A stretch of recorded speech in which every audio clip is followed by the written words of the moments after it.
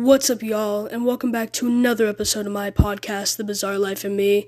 Now, in today's episode, we actually have a pretty crazy story time that I've been really wanting to tell for a while, but I've just never gotten around to doing it. So let's just hop right into today's episode, because in today's episode, we have the crazy story time about how I went bowling after melatonin.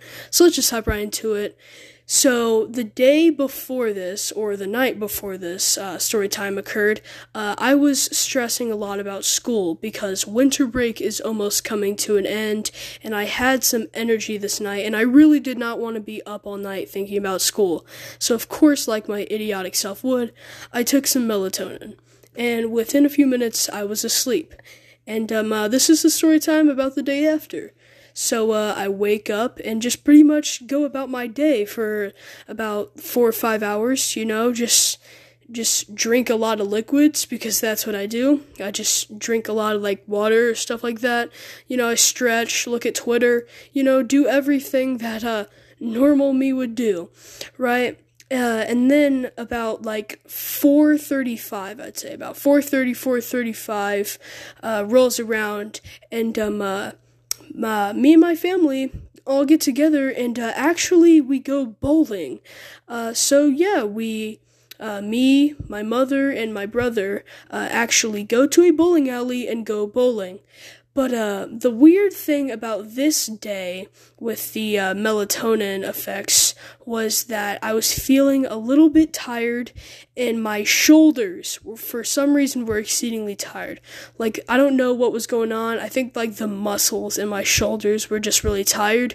And, as you can sort of tell, that really affected my bowling skills. Now, I'm usually pretty decent at bowling, but since my shoulders were so tired from the melatonin, I literally could not hit a single bowling shot. I kid you guys not, I think I knocked down 13 pins in one little bowling game. I was so bad at it because my shoulders were so weak from the melatonin the night before. My shoulders were literally so weak from the melatonin. They were so tired that I literally could not hit a single bowling shot. And I hit them, but they were only 2 or 3 pins. And then the other half of my bowling was just me throwing it straight into the little gutter things. I don't know what they are, but if you throw your bowling ball too far to the side, the little thing that it goes into and then it rolls off and you don't hit any pins. Yeah, the gutter, whatever that thing is called. The other percent of what I was doing was just kind of me throwing a bowling ball into the gutter or whatever it is. My brother just for some reason called it the gutter. It was just me really sucking at bowling, and my mother asking me if she could just get some pins on my little, I don't know what it was. It was my part of the bowling. How everyone has a certain amount of pins. She was like, can I just get some pins knocked down on your side? I politely denied that, and I wish I didn't, because I never won a game of bowling that day because my shoulders were actually that tired. They were actually so tired from the melatonin that I could not hit a single shot. And when I missed a shot, I got a tad bit aggravated because I was really tired from the melatonin as well. I just had a little tired boost from it.